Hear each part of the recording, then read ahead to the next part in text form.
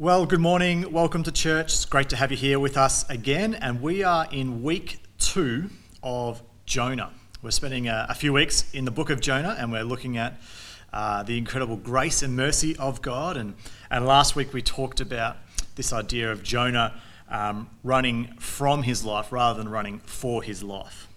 Jonah is a big story, full of big characters, full of wit and humour and incredible things that we should be learning about the depths of God's grace. And this morning is going to be no different. We're going to be looking at the depths of God's grace, figuratively and quite literally, of how God pursues Jonah and how God never gives up on Jonah. So we're going to read, I'm going to read a slab from Jonah 1, verses 4 to 17. So if you've got your Bibles with you, otherwise follow along on the screen. It says this: "But the Lord threw a great wind onto the sea, and such a great storm arose on the sea that the ship threatened to break apart. The sailors were afraid, and each cried out to his God. They threw the ship's cargo into the sea to lighten the load. Meanwhile, Jonah had gone down into the lowest part of the vessel, had stretched out, and fallen into a deep sleep. The captain approached him and said, 'What are you doing sound asleep? Get up. Call to your God. Maybe this God will consider us, and we won't perish.' 'Come on,' the sailors said to each other. 'Let's cast lots. Then we'll know who is to blame for this trouble we're in.' So they cast lots, and the lot signalled out Jonah. Then they said to him, 'Tell us who is to blame for this trouble we're in. What is your business, and where are you from? What is your country, and what people are you from?' He answered them, 'I'm a Hebrew. I worship the Lord, the God of the heavens, who made the sea and the dry land.' Then the men were seized by a great fear and said to him, 'What have you done?' The men knew he was fleeing from the Lord's presence because he had told them. So they said to him, 'What should we do to you so that the sea will calm down for us?' For the sea was getting worse and worse. He answered them, 'Pick me up and throw me into the sea so that it will calm down for you. For I know that I'm to blame for this great storm that is against you.' Nevertheless, the men rowed hard to get back to dry land, but they couldn't because the sea was raging against them more and more. So they called out to the Lord, 'Please, Lord, don't let us perish because of this man's life. And don't charge us with innocent blood, for you, Lord, have done just as you pleased.' Then they picked up Jonah and threw him into the sea. And the sea stopped its raging. The men were seized by great fear of the Lord, and they offered a sacrifice to the Lord and made vows. And the Lord appointed a great fish to swallow Jonah, and Jonah was in the belly of the fish 3 days and 3 nights. Let's pray together. Lord God, we thank you this morning for this incredible story of your grace. And God, we thank you for your Spirit that's alive and ready to speak to us this morning. God, we pray that you would help us to hear your voice. Help us to be challenged, help us to be encouraged, help us to pursue you like you've called us to, and help us to live out the purpose you have for our life. We pray this in Jesus' name. Amen. Don't know if you can relate to this. If you've ever been driving somewhere, maybe on a trip to Melbourne, although you probably wouldn't want to go there at the moment, and you've been driving and you've been in the car for a couple of hours and you think back over the last couple of hours and you think, I can't remember a moment of the drive. I've just been driving and it's like I'm on autopilot. Like I haven't been on autopilot, like I've been in charge of the vehicle, but I just have been totally zoned out of what has been going on that I can't remember. I can't remember what's happened. Or you've gone through a day and you think back at the end of the day, what did I do today? I don't remember. I just was in a zone where I was mindless in my activity. You look awake, you are awake, but really your mind's not active or you're not fully aware of what's going on. I do this all the time with locking things and unlocking things with my keys especially. I'm forever forgetting if I've locked the car or not locked the car. Alana is always reminding me, did you lock the car today? I'm just like, I'm not sure. Let me go check. And sure enough, I'll go out and the door's open, the key's in ignition, and I've just walked inside and completely left the car to be taken. Or the house, the same thing. Did I lock the house? I don't remember. It's just one of those things that sometimes you do, or hopefully always you do, that I'm never aware of when I'm doing it or when I'm not. I think Jonah has got himself into this point where he's on autopilot, where he's drifted into this literal sleep, but also a spiritual slumber. And I think we can do this as well in our walk with God. We can look alive, but we're not really living. We can get to a point in our walk with Jesus where we're in this slumber. We're in this slump. We are apathetic perhaps, or just unaware of where God is and what he's up to, and we're just sort of going through the motions, and we look back over the last weeks or months or years and think, what's happened? Where am I? How did I get here?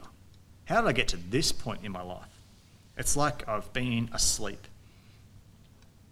And I think this chapter is all about this idea of being asleep or awake, being aware or unaware. Are we asleep at the wheel? Are we sleepwalking? How do we get to where we are?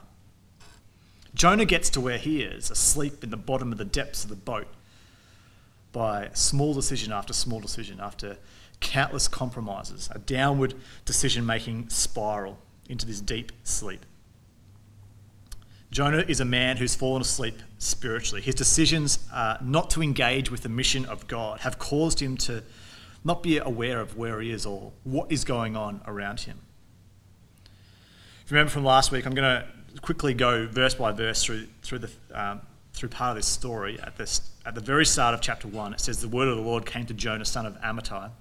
And we talked about last week how Jonah means dove or purity, and Amittai means faithfulness. So you've got this pure son of faithfulness, and a story about a prophet. And of course, Jonah's anything but faithful in the story.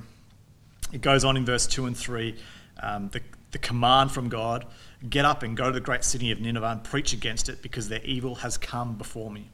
And so Jonah got up to flee to Tarshish from the Lord's presence. And remember, Tarshish was as far to the west as you could get. It's like on the edge of the known world. It's like, you're calling me to go east to Nineveh. I'm going as far west as I can to Tarshish.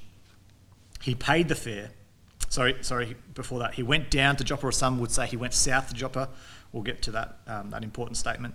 He found a ship going to Tarshish. He paid the fare, went down into the ship, and got to go with them to Tarshish from the Lord's presence.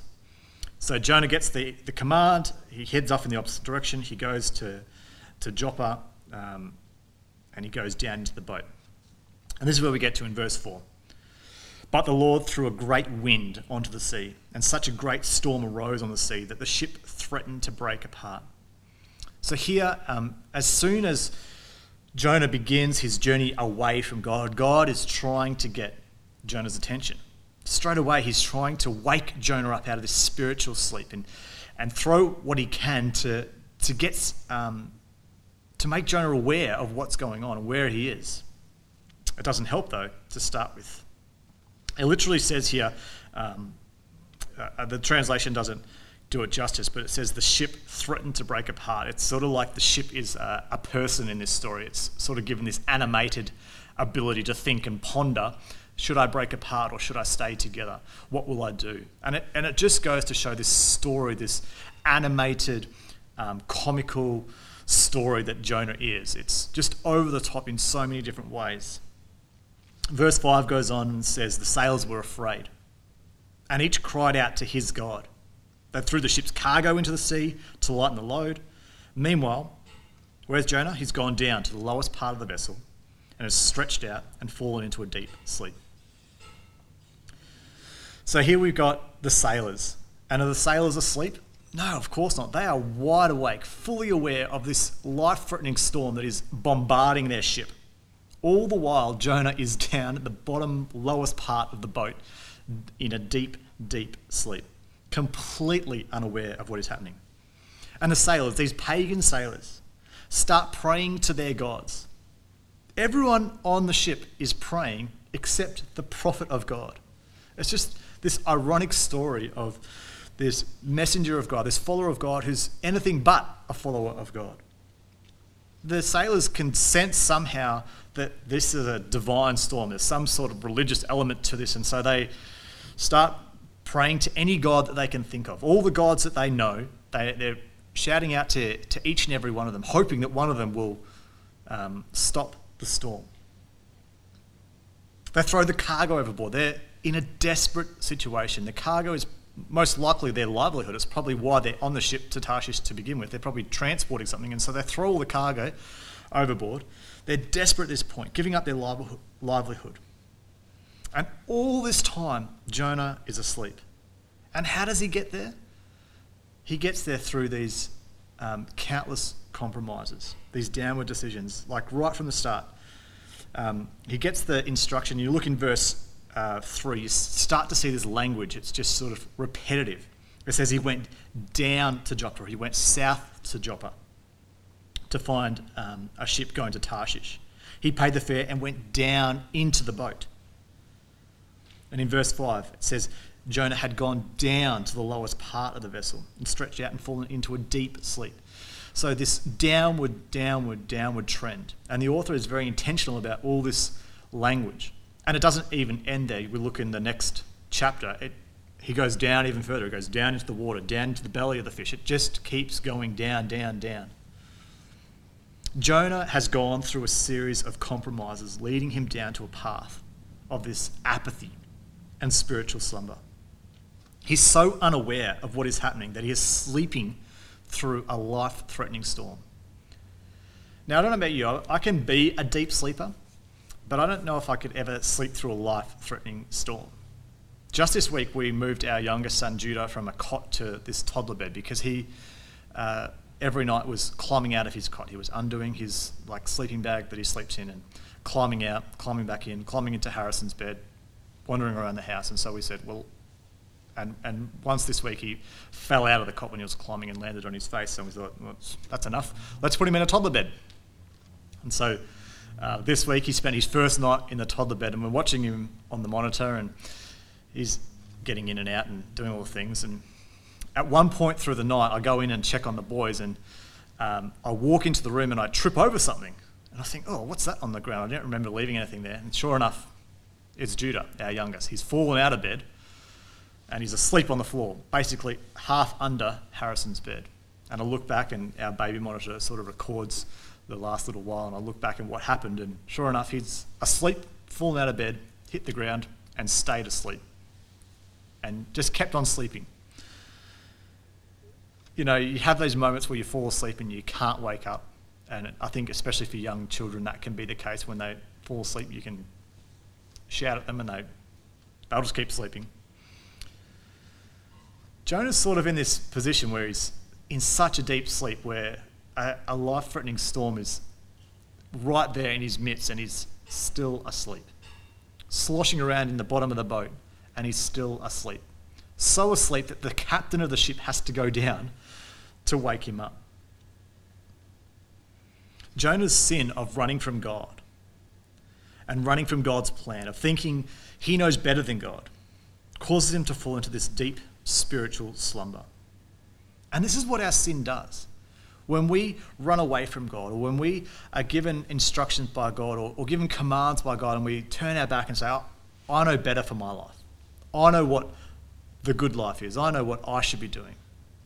It makes us asleep to the things of God, unaware of where we are spiritually. It causes us to be numb to the things of God. But it's ridiculous because this storm is threatening to kill people. And this is a picture, again, of sin in our life. When we're spiritually unaware, when we are in the depths of our spiritual apathy, it's not just us that it affects, but it affects everyone around us as well. You know, we love to justify what we do and how we live by saying things like, it's just my life that it affects. I'll choose whatever it is that I want to do because it's my life and it only affects me. It doesn't hurt anybody else. Whatever makes you happy, go for that. Your decisions only affect you. And this is the culture in which we live. It's deeply entrenched in our culture. That your decisions only affect you and you should do whatever's right in your own eyes, and it doesn't matter because it won't hurt anybody else. Where of course we know that our lives are so much more intertwined than that. Life is so much more complex than just one decision affecting one person. And whenever it is that we don't follow God in the ways that we should, it doesn't just affect us. It causes pain, it causes things to happen in other people's lives as well.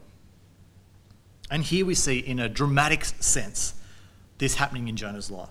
Jonah's decisions don't just affect him, but they are threatening the lives of those around him.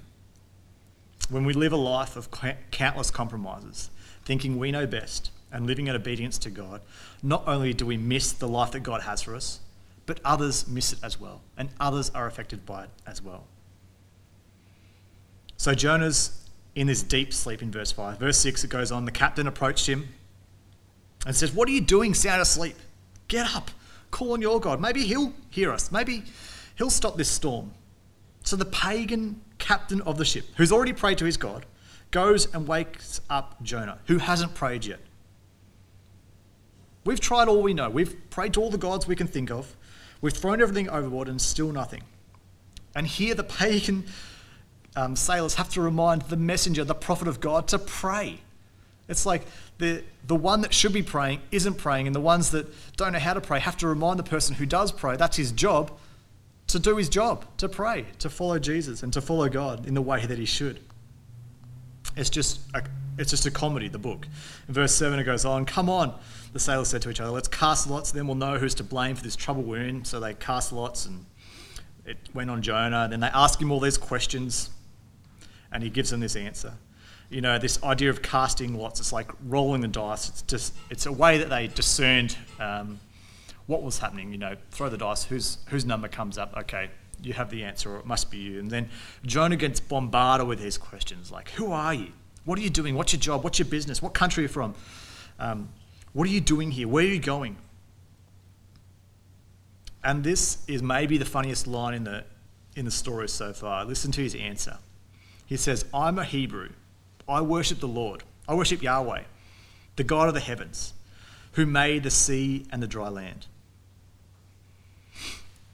I worship God. I worship Yahweh, who made the sea, the one that I'm running from on your boat.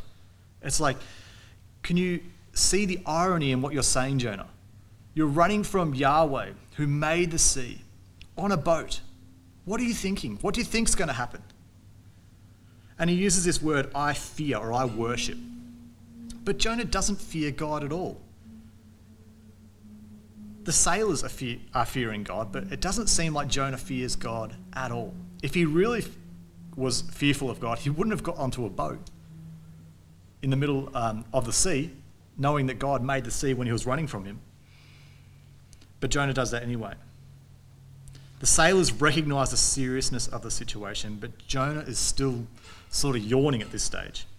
He doesn't really know what's going on. Jonah is so hypocritical. His words don't match up with his decision. He says, I fear God, but it's like his actions aren't showing that he fears God. How often do we behave like this? How often do we live like this, where our words don't match our actions? Where we say something with our mouth, we sing something perhaps with our mouth, but it doesn't always translate into our life. Surely not me, surely not you. But as we read this book, we see it as just a really challenging mirror of who we are too often. How often we live with a contradiction between what we say, what we sing, what we pray, and what we do. It happens all the time. Verse 10 goes on, the men were seized by a great fear, and they said to him, "What have you done?" The men knew that he was fleeing from the Lord's presence because he had told them. So the sailors are fearing God. What have you done? And it's often this way, that people outside of faith, people who don't follow God, can see so clearly the contradiction between what we say and what we do. If there's one thing that non-Christians or people who don't follow God often will say and see in Christians, is that we're hypocrites, that we say one thing but we do another. We say that we're for justice but we don't live justice. We don't live with justice. We say we love people, we don't live with love. We say we want to give grace, but we don't give grace. We do this all the time But you know, the wonderful thing about God's grace is this, that God is not limited by Jonah's horrible witness to God.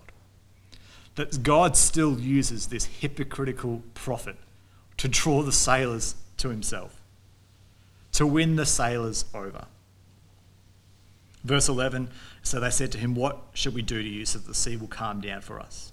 For the sea was getting worse and worse. And he answered, "Pick me up, throw me into the sea, and it will calm down for you. For I know that I'm to blame for this great storm that is against you."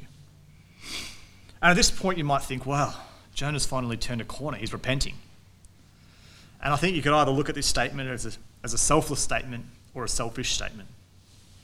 A moment of repentance or a moment of him completely saying, well, I mean, the only way to get away from what God wants me to do is to die. If I get thrown into the ocean, then that's it. I can't do what God wants me to do then. And which is it? The author of the book doesn't really give us a clue as to what the motive is here for Jonah's decision to be thrown into the sea. And I don't really think it's the point to give us the answer to that, but rather to draw us to the attention that our heart's motives are so complex. Who can really understand the motive of someone? Only God can. Most of the time, if we're really honest, we can't even determine the motives of our own heart, let alone someone else's heart. Why do we do the things that we do? Why do we love the people that we love? Why do we spend the time on the things that we spend time on? Why do we spend our money on the things we spend money on?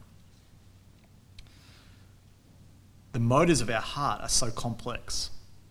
And the motive of what Jonah's doing here, I think, is complex as well. It's not as simple as what we would like things to be all the time. You know, if you're anything like me, sometimes it's easy to judge people quickly and say, well, I know what their motive is. I know what the motive of their heart must be. But I think the challenge is to say, look again. What could the motive be? It's hard to discern. It's not as easy or as simple as we might always think. Motives are complicated things. Our own motives are complicated things. So it says in verse 14, they called out to the Lord, "Please, Lord, don't let us perish because of this man's life, and don't charge us with innocent blood, for you, Lord, have done just as you pleased." And so the first prayer to Yahweh in the story comes from who? Jonah? No. It comes from the sailors. And they say, don't charge us with this innocent blood. Like this innocent man, Jonah, of course we know, he's not anything but innocent. He's not doing the right thing. He's not where he's supposed to be. So then they picked up Jonah in verse 15. They threw him into the sea, and the sea stopped its raging. The men were seized by great fear of the Lord, and they offered a sacrifice to the Lord and made vows. So Jonah says that he fears and worships God, but the sailors actually fear and worship God. Through this tragic compromise of Jonah, through the hypocrisy of Jonah, the sailors turn their hearts to God.